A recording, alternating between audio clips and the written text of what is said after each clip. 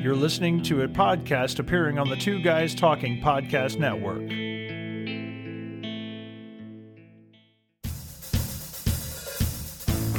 Ready to conceive solutions to problems in an atmosphere free of political correctness? Find a new sense of purpose at wadesense.com. That's wadesense.com. I am Wade B. Olson, the Sage of St. Louis.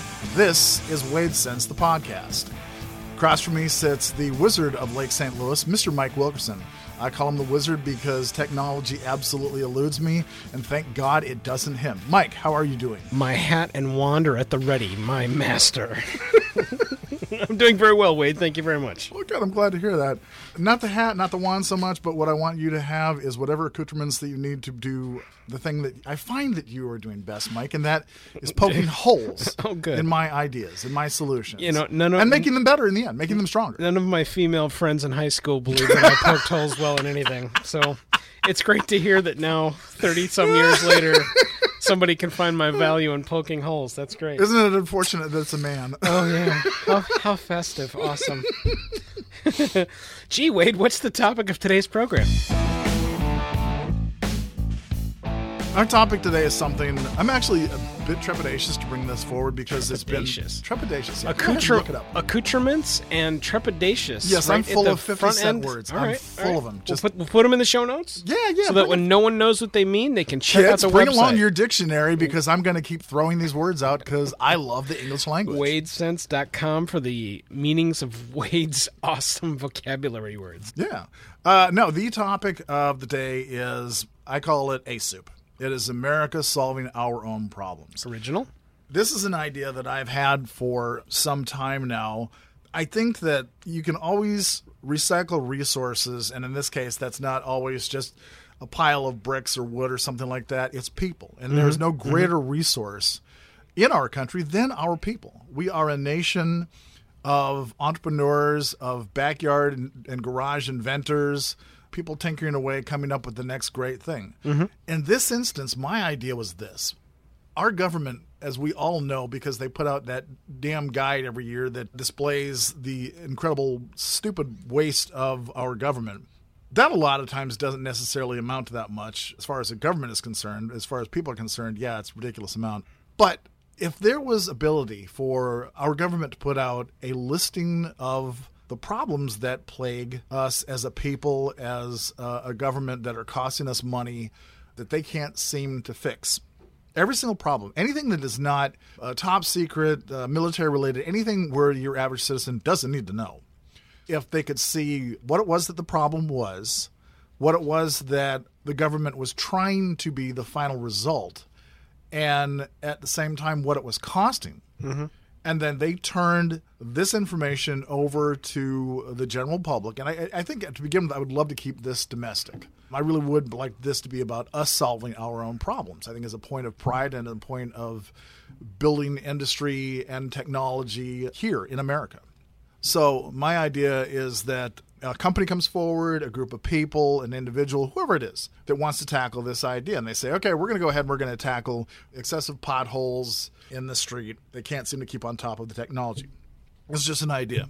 This is solving the government somewhere, say it's like $10 billion a year, okay, annually. And they decide that, okay, we're going to go ahead, we're going to take on this problem, we're going to develop the technology that is necessary, we're going to come back with our solution to the government, whatever kind of blue ribbon committee, experts, whatever it is, and they took a look and they start poking holes in it, and then they come back to the people, and it's back and forth, until at some point it's like, okay, this seems like a viable solution. We're going to go ahead and we're going to have a pilot program. After a year, 2 years, whatever the amount of time is that's decided, if they can prove that, hey, this actually works, it's going to save us money. They implement it nationally.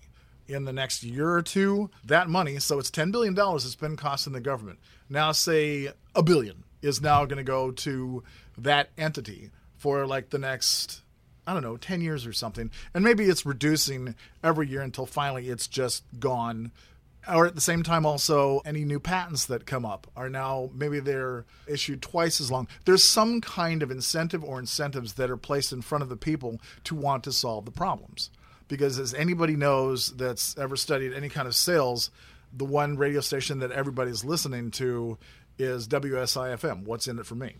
I don't know if you've ever heard that before. Oh, I listen to the radio so often that, yes, I've always heard that. No, I've never heard that read before. So, yeah, Never I mean, heard that. people need to have some kind of incentive and want to go ahead and do this. Okay. But I'm hoping that this idea, this concept, at the end of it has produced so much industry, so many new companies, so many jobs, so many patents, that it's just an entrepreneurial explosion across the board, and at the same time is now saving our government hundreds of billions of dollars. It's a win-win situation, and by God, if that isn't revenue neutral, I don't know what is. You, sir, professional hole poker, poke away. All right, so I think to begin helping poke holes, we've got to try and establish a common ground standard of what we're talking about here. A lot of the things that you suggest inside of your sample are, and then we're going to, and you kind of skirt over some of the stuff that needs to be in place. So right. The example would be, you'd mentioned fixing roads. That's awesome. Yeah, this is an idea. It was the first thing that popped in my head. Right, and it doesn't have to be real. It doesn't have to be right. But coming up with a number would also help, as opposed to going from, I don't know, 10 billion. I mean, $1 billion, because that's where we went inside of your sample. Right. So is it only $1 billion or is it 10 billion? It's whatever it is, whatever it is, the cost of whatever it is that's costing the government on an annual basis. The idea is that you take a percentage of that and promise that to the people that come up with a solution, people or companies that come up with a solution. And that's kind of where I'm. We'll come back to the actual sample standard, because where my mind races is, I know a lot of businesses. Oh, by the way, I forgot to say, if this is implemented by the government, me personally, I want 1%. 10%. 1%. 1%. Have you added it up? Do you have any idea how much money I'd receive? No, I'm not greedy. That's just stupid. 1%. And so you think 10% all money saved. 10% of all money saved would be greedy for you For coming me up with the personally? idea? Yeah, ridiculous. For you coming up with the idea? 1% is plenty. Okay, well, I don't agree with that.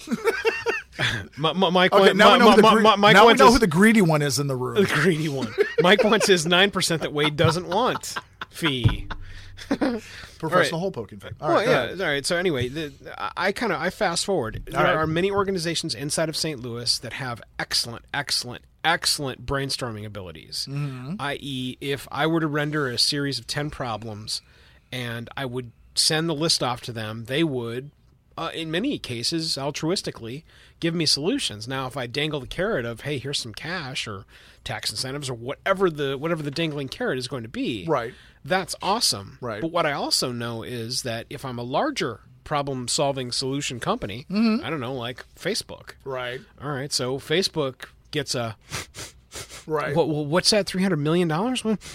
Yeah. What is that? What's going on over there? Okay, well, Facebook can now allot, I don't know, 1% of its workforce to be dedicated to trying to figure out how on earth they're going to have $300 billion invested in their company? I had thought about the idea of keeping it just for small business. Okay. When you say things like that, this is kind of something that happened in our last episode too. What? When you say, well, I think I would just keep it to small business. Right. Right, but remember that you've got to establish a box. In one of our previous episodes, we talked about homelessness. And what was missing was the analytics of what dictates the homeless sector you want to focus on.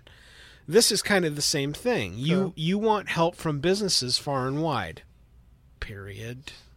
Asterisk. Not real sure what that means, but that's what I'm going to start with. And that's fine. Right. That's fine.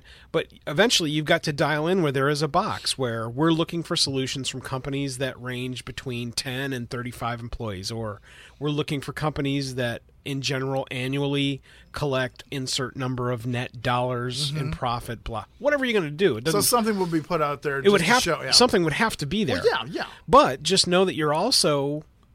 That's the monkey wrench that you're throwing into the whole process, because you and I both know, just like many movies that we've seen, right, there is one guy that's sitting out there that has so much experience and has tried every single way to fix something. He's got the fix. And unless he goes to company that has enough employees and then sells the idea in for either a percentage or wants to be the team leader or however the hell that's going to work.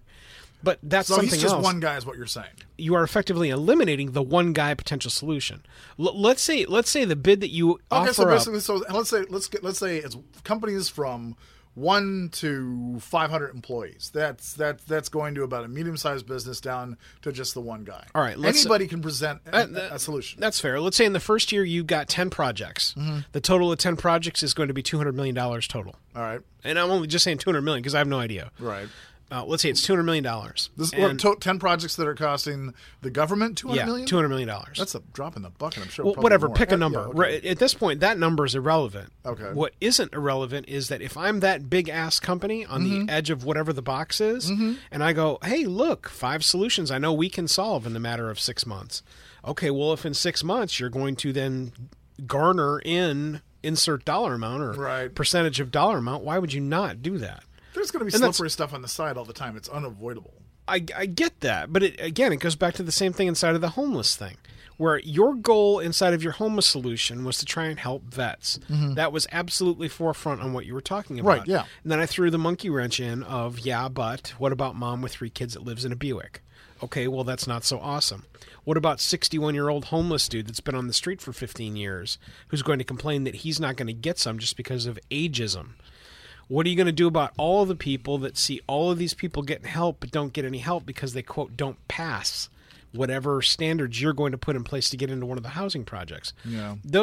I'm not bringing this up to be a pain in the ass. I'm bringing them up because I want you to be able to do this because you're thinking of things that I'm not. Together, you and I come up with a solution. Right. I'm really good at thinking of big concepts. I'm bad at thinking of details. Right. You, on the other hand, are showing yourself really good at details. No, that's cool. Again, the pieces parts is to get the solutions that will help alleviate and reduce the costs overall to the American public, thereby giving benefit back to the company and or individuals that provide the solution in either a percentile or a flat dollar amount or however that's going to work. Right. Just realize that anytime you or I say however that's going to work inside of the solution, that's not the solution, because all we're doing is and we're not sure how to do that. Yeah.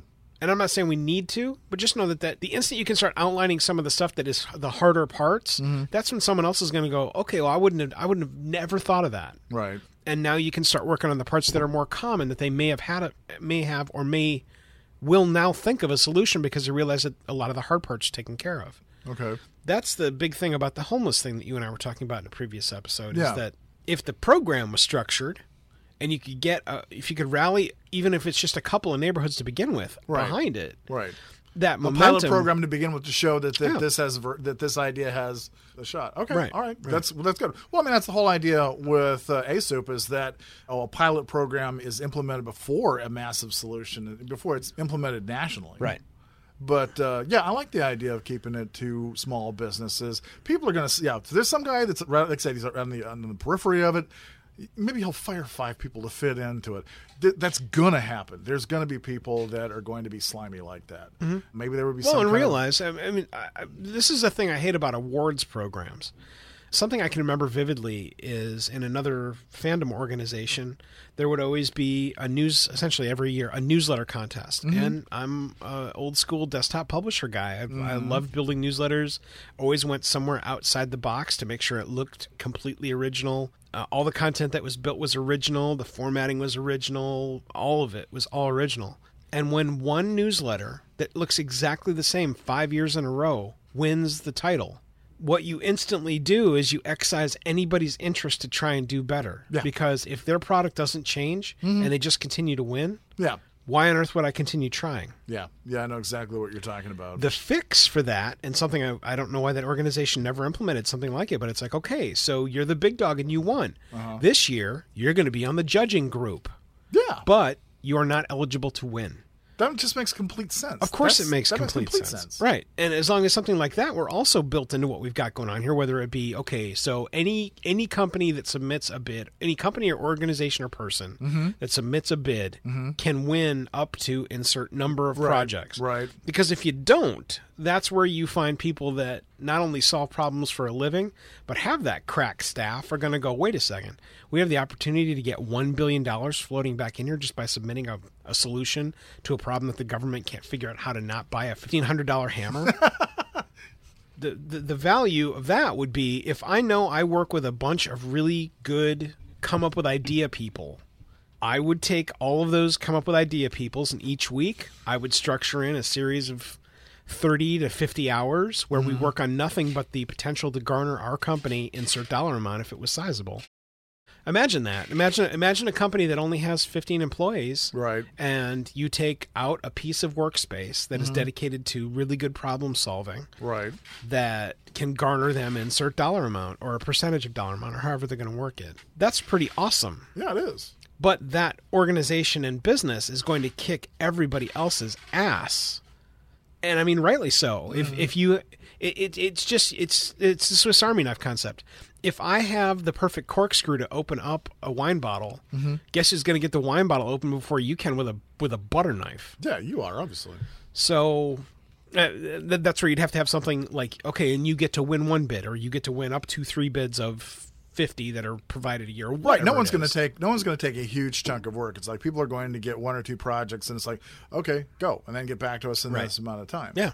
No one's going to allow it to be just a hog. Yeah. No, again, the bottom line about this program and your homeless program and other ones is it's the people helping themselves, which is always a good thing. Right, it's always a good thing. Being able to step back, look at a problem, especially utilizing something other than your own perspective to try and diagnose and dissect a problem is always a good thing. Yeah.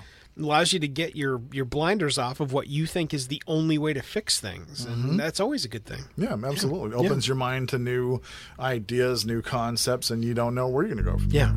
I'm curious, people, what exactly do you think in this concept that I've come up with? I want to hear what it is that you think would make this a better program. Reach us at wadesense.com. Folks, I hope that we've helped shed some light. I hope we've given you some ideas. And please share this with as many folks as you can. We will be right back to Wade Sense.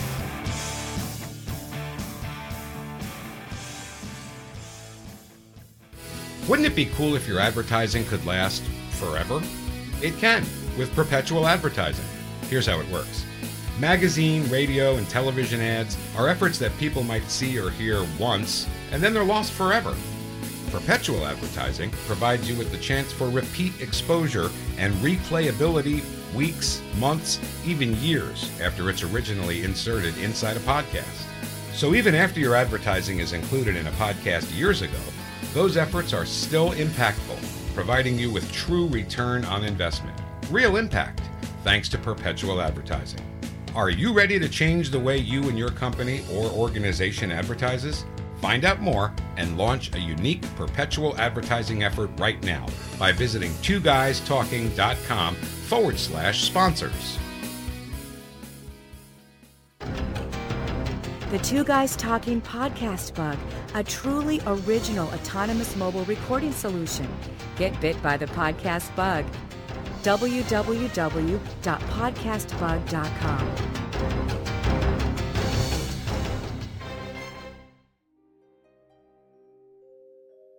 What comes to mind when you hear the word horror? Is it a book you read in the dead of night that creeped you out? Is it the memories of the monsters you were sure lived under your bed? Is it a film filled with blood and gore, all thanks to a crazed killer? Join me, Nicholas J. Hearn, and my guests as we ask the really terrifying question, what scares you? Only on Two Guys Talking Horror. TwoGuysTalkingHorror.com. That's TwoGuysTalkingHorror.com.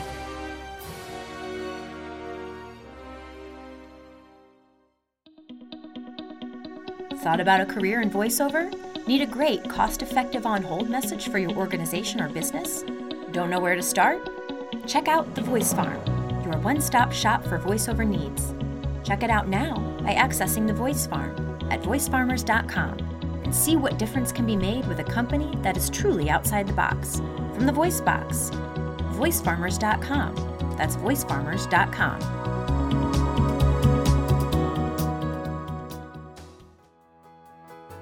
Make your podcast soar with the Editor Core. The one question every podcaster needs to ask themselves is, why am I still editing my own podcast? We all know that editing your own podcast is the worst part of the podcast experience. Get the editing off your plate and reclaim more time to make more content with the Editor Core. Affordable, talented, experienced podcast editors are ready to take your podcast literally to the next level to make it soar. Make your podcast soar with the Editor Core. EditorCore.com. That's EditorCore.com.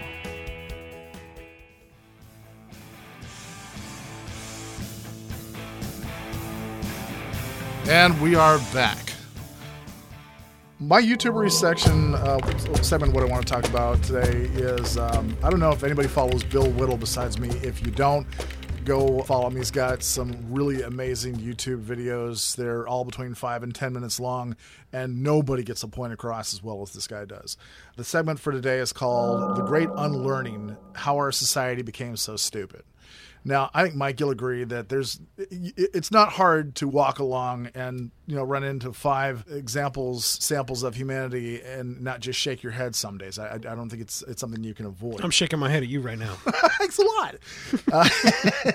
But when you're watching his video, it becomes really apparent that it's like he's trying to explain the process of how it happened. And one of the biggest things that you'll gather is it's a lot of times it's the parents' fault because of what we've done or parents have done, where we didn't take the child to a museum or a library. Maybe we probably sat him down in front of an Xbox or just watching a video or whatever it was, but there wasn't a hands-on, wow, learning is really a cool experience and I want to do more of it. It's an enjoyable process. No, I'm just sitting here, maybe I'm not thinking about it, but I'm teaching my child to just be a video zombie. And what he's trying to point out is that it's laziness, it's lack of curiosity, why we've gotten to where we are. There's an example where the whole thing that kicked it off was he was outside at a restaurant waiting for a friend to show up, and he hears this young guy talking to his friends about why it was that we didn't land on the moon. And his examples are just so immediately shot full of holes. One being that, the shadows don't line up correctly in the pictures, that when they landed on the moon, that there was no cloud of dust. There's other things as well. And it's like, he said, I could have easily proven to this guy, to this child, exactly what it was. I mean, he said, you've got wide angle lenses. They're not going to line up. There's no gravity on the moon. So guess what? You're not going to have a cloud of dust in there. Kid was saying to his friends is, well, if we've gone on before, why haven't we gone back? And what Bill Whittle wanted to tell the kid was, it's because we've lost the knowledge. We don't have it anymore. When you're watching the video, you'll see more and more examples of that. The one that is, the one that just blew my mind was, and I'm sure, Mike, you probably saw the same picture. I know I was talking about this.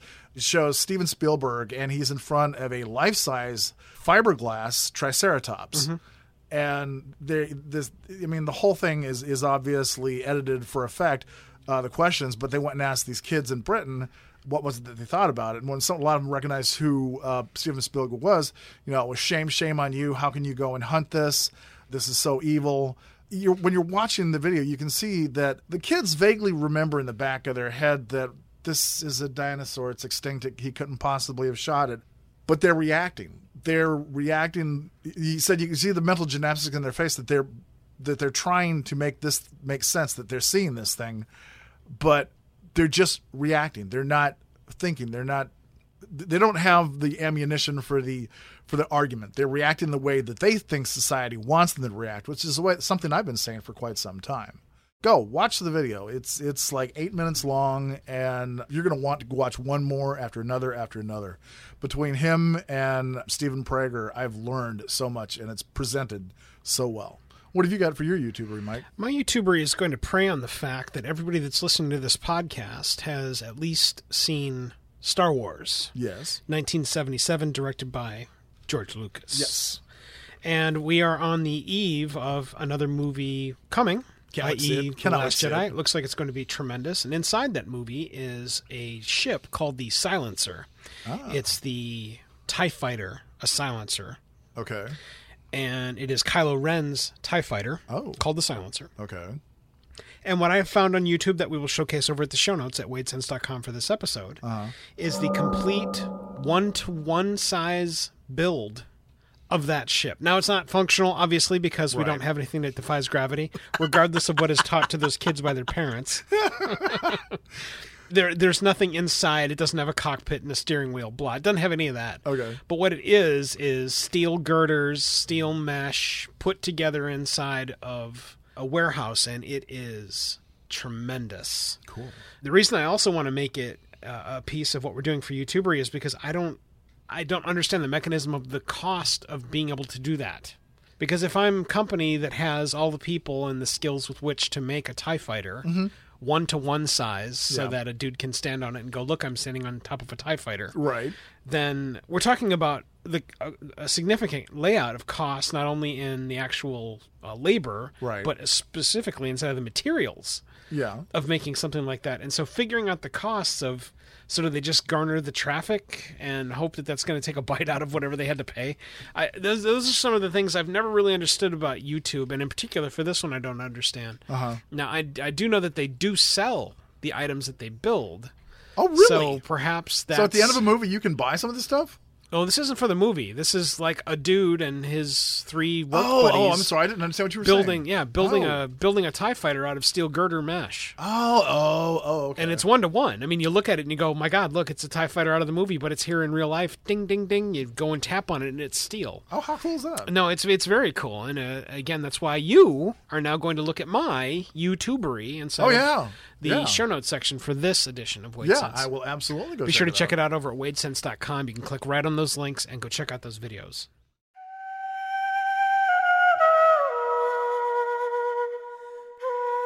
Wisdom of the Ages is a topic where we try as best we can to bring forth pearls of wisdom from the past, as basically as far back as I can dig it up and bring it forth and look at it in the light of modern day and see if it still holds true.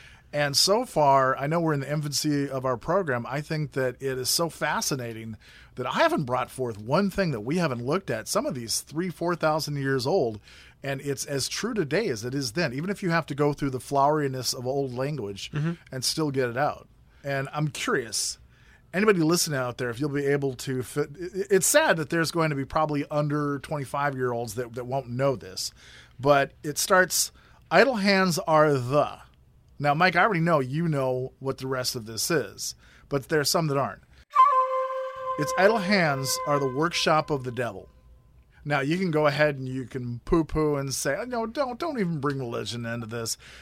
But I think that it doesn't take you long to study humanity before you realize that evil or excessive bad, or however you want to look at it, is a real thing. And I don't think it takes long for anybody to look at where we are today, as there's a large segment of our population, of our kids, that don't have jobs. Hell, some of them don't even have chores to do around the house. And depending upon what age where you are, there's going to be a level of badness, mischief that you're going to get into. So even as old as it is, here's the full quote. It's out of Proverbs, chapter 16, verses 27 through 29. Idle hands are the devil's workshop. Idle hands are his mouthpiece. An evil man sows strife. Gossip separates the best of friends. Wickedness loves company and leads others into sin. Now, you can go ahead and put that into modern day language, and it's just as true today as it was when it was written then. So that is my bit of wisdom for today. Your thoughts? Sure. I'm going to go back to Star Wars again. Okay, go ahead. Mostly because while I'm not the religious guy, I do love a good, solid dose of common sense wrapped in mysticism. Which is that movie, definitely. Wrapped in lore. Okay. And recently, inside of our review of Agents of S.H.I.E.L.D., over at the Agents of S.H.I.E.L.D. podcast, which you can listen to right now, over at agentsofshield.tv, inside of there, one of the characters this last week used a series of quotes that, not surprisingly, felt very Star Wars-like. Okay. And it is very much the habit of programs inside of Agents of S.H.I.E.L.D. to prey on, hey, look, a Star Wars movie is coming out, so we're going to have a wink, wink, nudge, nudge moment inside of here that's a kind of an homage to it. Okay. And so this character starts providing some of the language, and I'm like, there's no way. Oh, wait a second. Star Wars comes out this week, so yeah, it probably is. Okay. And I was listening to another podcast about Agents of S.H.I.E.L.D., and inside of that, they said that what I was listening to was actually said by Carl Sagan. Oh, really? Okay. And so it's very likely that what was said by Carl Sagan was taken by the folks / George Lucas who created Star Wars. Makes sense. And crafted what Yoda said. And what I'll try and do is I'll try and get a one-to-one comparison of what was said inside of Agents of S.H.I.E.L.D. versus what was said inside of what Yoda says versus inside of what Carl Sagan says. Okay. And we'll put those up on the website as well. Okay. But it grafts directly into what you were talking about in that regardless of where it appears, whether it's inside of a book written by whomever you guys thought that book was written by 2,000 years ago. Right. Or if it was written inside of a screenplay that was written in 1972, 3, 4, 5, right, then made into a major motion picture that is now a gargantuan, giant megalith. I really want to culture. know what it was that Carl Sagan said. It's really profound, and the right. nuggets that are able to be leached out of it are excellent. And what's really funny though is that they're sage. They are you hear them and then you go, yeah. That's the way that kind of wisdom's supposed to work. Yeah. Well, and that's what's so magnificent about just about every single book's religion is that it works that way, and then the subjective parts are able to be put into mechanized mode by the person that hears them. That's how, especially religion works. Yeah. I was going to say something too when I was talking about Idle Hands of the Devil's Worship. We're both of the age where we remember that most of our friends had jobs when they were in their teens. How old were you when you started working? Oh, yeah, 15. 15, Yeah, I worked What was your first job? Butcher shop. Butcher shop. I seem to remember, it's lost in the mist of time, but I think I was a janitor for about that long at a Dairy Queen. Okay. Yeah, that was a bit of a disaster. I worked at Lee's Dairy Treat. 15. I worked at Lee's Dairy Treat. That was my second job. Oh, okay. Yeah, when I was 16. I worked at Lee's Dairy Treat. So did you know how to do the little whip-de-doo thing on the ice cream? Yeah, okay. All right. But yeah, and it was that. I mean, if a pothead slacker like me at 15, 16 years old had jobs, and I managed to stay mostly out of trouble, it's common sense. People, we all need to go back to work. It doesn't make sense that so many people now, so many young people, their first job is the one that they get out of college. So a lot of these people are entering the workforce, and within a year or two, they're just in shock. This is my life now? This is my life for the rest of my life. I have to work. And they've had all of this time, and a lot of time it's led to getting into mischief of one kind or another. Yeah, it's why I'm a giant fan of just about any kind of program that has a workforce that will then allow the people coming into the workforce in that profession some sort of practicum or ability to do the job before they actually get into the job. Yeah, it just makes complete sense. It makes more than complete sense. It's actually a litmus test for you inside of your career. I actually think that the practicum / temporary work period nest should start a lot earlier inside of whatever your chosen profession is, because there are a lot of times where people will get into it and they're like, this just isn't for me. No, it absolutely doesn't make any sense. Yeah. This is not what I thought it was. I thought it was going to be something completely different. And hey, by the way, I hate the smell of insert whatever it is you don't dig. Exactly. And that there isn't the, I remember in the second grade, instead of Miss D'Amico's class, at Twin Brook Elementary. Hey, Miss D'Amico. She's dead, and I didn't like her much anyway. Anyway, but I remember her, and I remember because she was always on my ass. I remember her vividly, but I remember where she took us to the Burger King that was right down the street in Hoffman Estates. Wow. And it was Your tremendous. teacher did this? Yeah, it was a part of the program Such inside of it. At second grade. Okay. Yeah.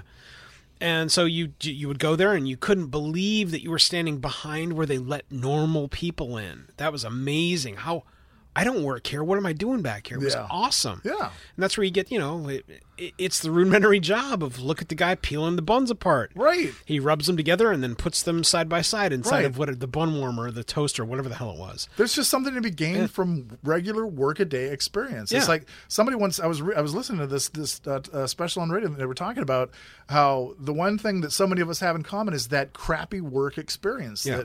That the job that you hated, but you didn't hate that much. The people that you ended up working with, the experiences that you had, having to punch a clock, blah, blah, blah, blah, blah, all of it. But that was the beginning of that work ethic. Right. And I remember seeing this. I was so mad that I saw it so many years too late.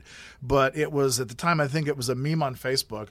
and it was showing a list of responsibilities that you gave to your children at certain ages. And it started at literally like 2 years old, something real simple, and every year there was a little bit more of a complex task. So that by the time that your child is 13, 14 years old, they're cooking, they're cleaning, they're taking care of their own laundry. You know, the work ethic is baked in at that point because it's been going on their whole life, and they've learned the responsibility and the joy of just being able to do things for themselves. And we are missing that. We've got to come back to that. That leads us to our last topic, something I call listener solutions. And it's that simple. How is it that we reinstill into, I have some ideas, obviously, but how do we reinstill into our people pride again in work, in craftsmanship, in just the joy of doing a job right? I'm really curious as to what your ideas are. I've been thinking about this a lot accidentally, and it's funny that, or are you asking the audience? Well, both. Okay. I've been thinking about this a lot recently, mostly because I have taken the hook, line, and sinker of jumping into Echo devices from Amazon, i.e. Alexa-enabled Echo devices. I was wondering if you're having fun with that. Well, I am. I am, and it's more than just, hey, I can listen to any kind of music anywhere I want in my house. It's way more than that. Okay. What I've also found is... Is it making you lazy? No. Oh. No, what it actually is doing is it's giving, in particular, my 14-year-old daughter a sense of purpose. Because now lists can be made, like the Christmas list. What can also be made is a series of problems that Dad had with whatever Jade did this week. Okay. I can make a list of those so we can revisit them at the end of the week and see what she thought of why she did. And so give me an example. Like you're somewhere in the house and you say, Alexa, this problem has been happening like that. Is that what you're saying? Yeah, you can go. You go, Alexa, add complaining about taking a shower to Jade's didn't do it list. Okay. So now it's on there. And so when I sit her down, I can go, Alexa, please read Jade didn't do it list. And it'll go, these are the things on Jade's didn't do it list. And you can tell Alexa to pause in between each one. Okay. So it literally becomes something that not only do I have access to it, she has access to it anytime that she wants to.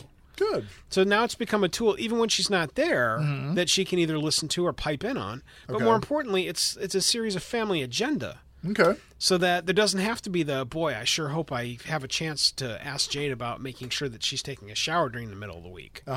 Or daily or whatever. Whatever it is. Yeah.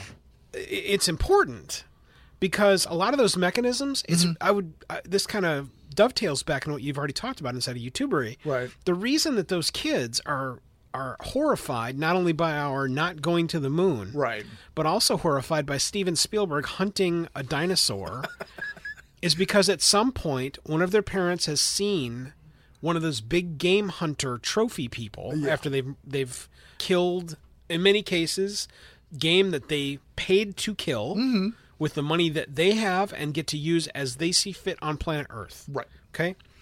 And they have been shamed because, of course, quote, killing big game is murder, and especially if it's endangered. Well, my God, what are we doing? And the answer is you're kind of doing what you want. That's the whole point, especially of being in someplace like America, right, making your money and being able to go and do whatever you want with it. Right. Freedom of choice. Right. But the whole point is that the splash damage of, shame on them. Right. Okay. So what you've just done is you've enabled your kid to see a dead animal in the background of somebody with their picture being taken, i.e. selfie with dead deer behind you or holding head of dead deer. Yeah. And what they've now equated that to is a picture of Steven Spielberg with a dead Triceratops. Right. That was their jumping logic. That's Leaping dumb. Logic. That's just dumb. That's complete ignorance on the student's part. Right. But it's even deeper ignorance because of the parents not understanding what kind of splash damage they're doing. To go back finally to the space program with the same analogy, the reason that they can perhaps even accost their parents about we didn't go to the moon is because you can sit down and watch endless hours of YouTube video right now from people that are, quote, authorities on why we didn't go to the moon. Yeah. Now, not so strangely, there are at least 3 or 4 times as many videos from people that actually, went to the moon. Right. And can tell you the reasons why the things that are problems inside the process of conspiracy theories are not actually true. But those aren't sexy. And those aren't a backhand to authority where we didn't go to the moon is. Right. And so if a young mind has the choice, they are obviously, as did I on many things. They're going to try and buck the system, i.e., screw that, we didn't go to the moon. Why? The reason why? Because we haven't been back. Right. By the way, the shadows don't match. By the way, the flag moved. By the way, I've seen pictures where NASA faked it, which they did. They do have a picture of an astronaut that is taken inside of a facility that they did use for propaganda purposes. Oh, okay. But not in place of, and that whole moon thing, well, we're just going to scrap that. That's not what happened. So they took the picture to help sell the program. Right. Okay. To foster the program, and that it was a manufactured photo, meaning we don't have Photoshop right now. Right. And so we've got to manufacture a photo to help us with the propaganda for this effort. Yes. Yeah. That absolutely did happen. Okay. But what that then doesn't mean is that we didn't go to the moon. And that's where I think parents are being completely disingenuous on taking an active role in teaching their kids that, yes, there are options. Right. Again, if we glance off into 9/11, Right. absolutely, there are many theories of what happened on 9/11. However, with the facts that are in, with the pieces, parts that are in place, and the stuff that makes sense that doesn't go off the Goonie crapometer, this is what happened. Yeah. And if you don't explain it like that, what they're instantly going to do is they're going to go to the salacious, detailed videos of how 9/11 was an inside job. So really, that comes back to the parents having the responsibility to getting the information out correctly. Yeah, Absolutely. And that's something that I was thinking about as the well. history of YouTube, of your child's YouTube, Yeah. is something that people have to start taking into consideration, Right. because YouTube is now a very significant influence in how your child is going to develop. Oh yeah, it's just absolutely. the way that it is. I wonder how many homework assignments reference YouTube and YouTube materials. It's got to be getting up there. Right. The other social media is another huge one. Exactly. Before I knew anything, my then 12-year-old daughter had her own series of social media accounts that included a series of Instagram accounts, one that was her real Instagram account, one that was built to collect spam. What? My 12-year-old knows how to build an Instagram account to collect spam? I don't. Oh, one God, one for each of our cats. Huh? And then knows how to prompt both her mommy and I about, man, this would make a great picture on Instagram. She's 12 years old. Wow. And so understanding that all of those things need some sort of regulation doesn't mean you've got to have a boot on their throat. No. But it does mean that you have to have some knowledge of the tools. Otherwise, they will run roughshod. That's what kids do. Yeah. You know, the other thing is that there needs to be, coming back to children again and education, our responsibility, there needs to be a balance. It's like, call it when the power's turned off and the power's turned on. When the power's turned on, all of those technical skills that you need to know on the internet and computer skills, absolutely. But how many kids have absolutely no desire or no idea whatsoever on how basic first aid works, on how to set up a tent, how a wrench works. How a wrench works. I mean, anything. I'll tell you what. Did you see the commercial? Hold on. This actually horrified me. I'm showing you this tool that I just took off of my keychain. Okay. For those that are curious, I'll put a link to it up on the WadeSense website. Okay. This is called the doohickey. Okay, so it's black. Yeah. It's about 2.5 inches long. Mm-hmm. On one end, there is kind of a wedged edge. On the other side, there is a carabiner, and then there's some twisted metal between. I knew it was, yeah. Then there's a series of twisted metal between. Okay? All right. So what this is it's a tool that I bought online. I love these little gadget tool things that I can attach to either my keychain or the zippers on my bag or whatever. Originally, what I got all these for was the tabs that are on my computer bag that traditionally is very heavy. Mm-hmm. The tabs that they put on the zippers, they always break. Right. They're super cheap ass and not worthy of anything. Right. So what I do is I take things like this and I hook them through. So now it's something substantial. Okay. Traditionally, it's either made of aluminum or carbon fiber or whatever it is that I'm buying. Mm-hmm. Okay. So you're holding that in your hand. And what I would like you to do is I'd like you to run from one end to the other and tell me what tools you see on it. I see the thing at the end that looks like obviously a regular screwdriver. Okay. This looks like a can opener, this little cutout spot right here. Okay. All right. You've got your carabiner down at the one end. Okay. You have got a rudimentary 2-inch ruler on one side. Okay. I'm not exactly sure what the stair step thing is on the inside. All right. And I don't know. See, 1/4, 5/16, 3/8. Oh, it is I see. It's a wrench. That's correct. Awesome. Yay! I passed. All right, great. That's cool. I want one of those. All right. So you've hit just about every single thing on this tool. What I miss? Okay, so there's a couple things that you missed. One, Okay. The edge that looks like a big fat chubby screwdriver, it's actually a pry bar. Oh, so whatever this is made of, I think it's high density aluminum. I think is what this one's made of. Really? Anyway, if you feel that and literally try and bend that edge, like give it your all. Damn. Okay, so you're not going to bend it. No. So it is a pry bar, which a paint can, a variety of other things. If you really need to dig in and get underneath something, you've got it, and it's no problem. Right. What you've also got though is essentially they call it on the back side of the package. They call it a box cutter. There's two things here. You can see where that little through the little edges that's put on there. It's not just flat like it would be a screwdriver. Okay, well, that's what they're calling the box cutter. What? Yeah. Well, and I thought it was interesting, but the reason that it's called a box cutter, in many other tools, it's called a package opener. Okay. And the reason that this one, it is called a box cutter on the packaging, but on the packaging, it's on the back side of the packaging. And my guess is that while you could, and this is TSA approved, you can take this through TSA. Really? Yeah. Yeah, but if they had the word box cutter on the front of the packaging, then this would also be outlawed. Of course not, because no one will ever forget that. No one lets you, no one lets you take a box cutter on. Anyway, the reason why I'm showing you this is the analytical part of your brain that was able to pick apart almost every single usage. Right. And some other ones that I've come up with just because I love figuring out different uses for things like this. You were able to, within a matter of a couple of minutes, figure out all of them from what you see. Right. My daughter didn't. My daughter, she just doesn't have, the thirst or learn part yet to go, oh, okay, so what would I use that for? Like, and do you know why? I'll tell you why. Do you know why your daughter doesn't have that? Because of the toys these kids are playing with. When you go and you look at the toys, there's nothing educational hardly in them. Well, and where I was going with this is I wanted to throw her under the bus for the whole wrench thing, but you caught the wrench thing. Yeah. She didn't. She would have never guessed a wrench. I wouldn't have got it if I hadn't seen the numbers. The measurements. Yeah, the numbers. And again, we're going to put the picture of this thing on the website so you guys can see it and actually go buy one too.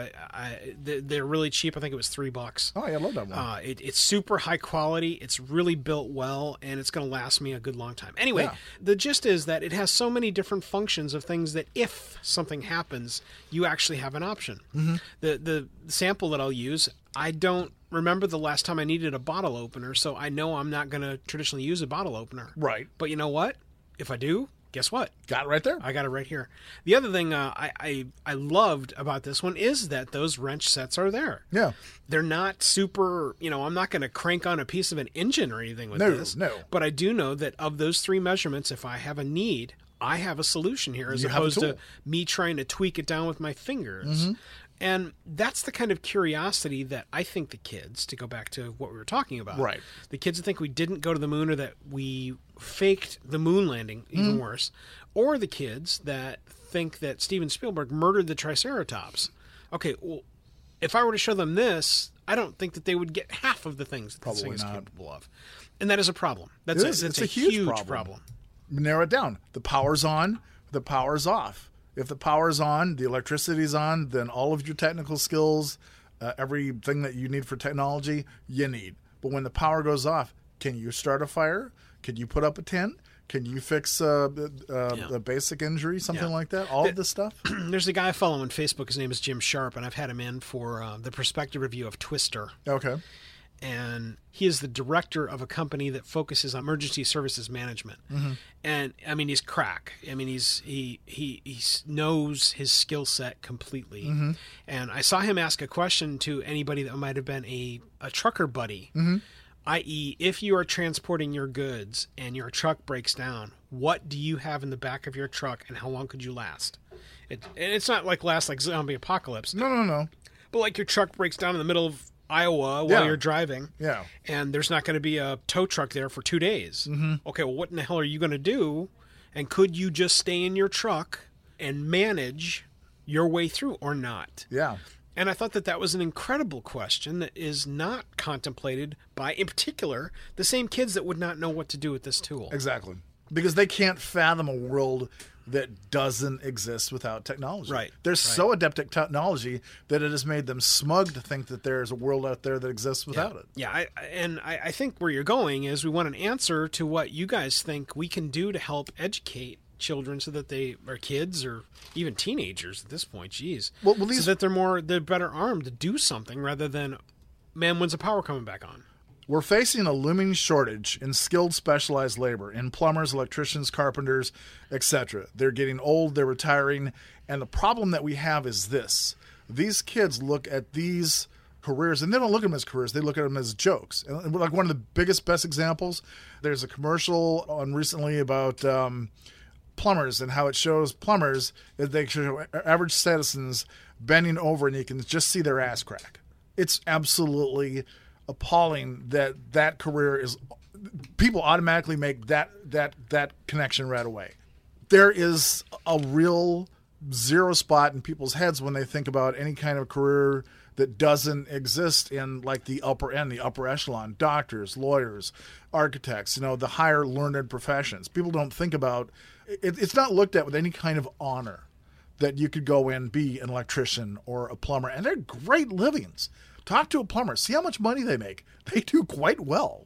But these kids don't look at this. And I think that's the thing, is that how we fix this. What my ideas, and like I said, guys, I want to hear your ideas. I want to hear your solutions. This is Listener Solutions. But my idea is this. We need to, at a very early age in school, instill this kind of love of learning, of doing this kind of technical stuff and non-technical stuff, of learning how to just put something together real simple using rudimentary tools, and started at an early age. Mike and I are of the age when we remember when Tonka trucks were awesome. I remember when Tonka trucks also had graders, and they had earth movers, and they had bulldozers. And I went to the Tonka factory, dude. Oh, you suck. Yeah. Tonka factory got a free blue truck. They don't even have real rubber tires anymore. Mm-hmm. Yeah, but these things were just indestructible. Yeah. But then there were the erector sets, and there were things like that. And I know right now I am sounding like Cro-Magnon man Neanderthal. Well, to some people I am. I'm sounding like that. No, but I don't think you do. I hope not. I really do hope not. But what I'm getting at is those type of learning fun tools of putting things together, of learning that kind of love at an early age are gone among our kids. Yep. Walk down the toy aisle. It is a desert of any kind of imagination outside of like fighting and gaming. Yeah, there's a tiny little piece of, to go back to for our final little push here inside this program. Mm-hmm. There is hope.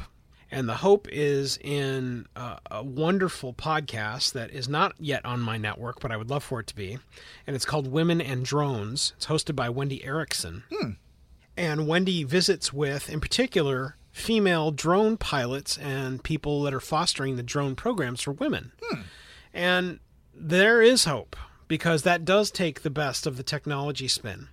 And puts it to the technology spin into something that is real, that is tangible, that does graph to, say, a phone or a control stick, right, into something that is inside of the future and super prevalent inside of the future. There will never be a time in our history ever where drones will be a smaller game. No. It's not going to work that way. You don't have to pay to put a person in the air. Drones are they're invaluable at this point. Yeah. And so I all of that is just such invaluable stuff. And I'll be sure to link up that podcast inside the show notes for this episode as well. In closing, folks, all I want to say is this. You can make excuses, or you can have results, but you cannot do both. And people, I use this every day. I start to give myself some kind of an excuse. I throw that out at my own face. I'm Wade B. Olson, the Sage of St. Louis, with Mike Wilkerson, and this has been Wade Sense.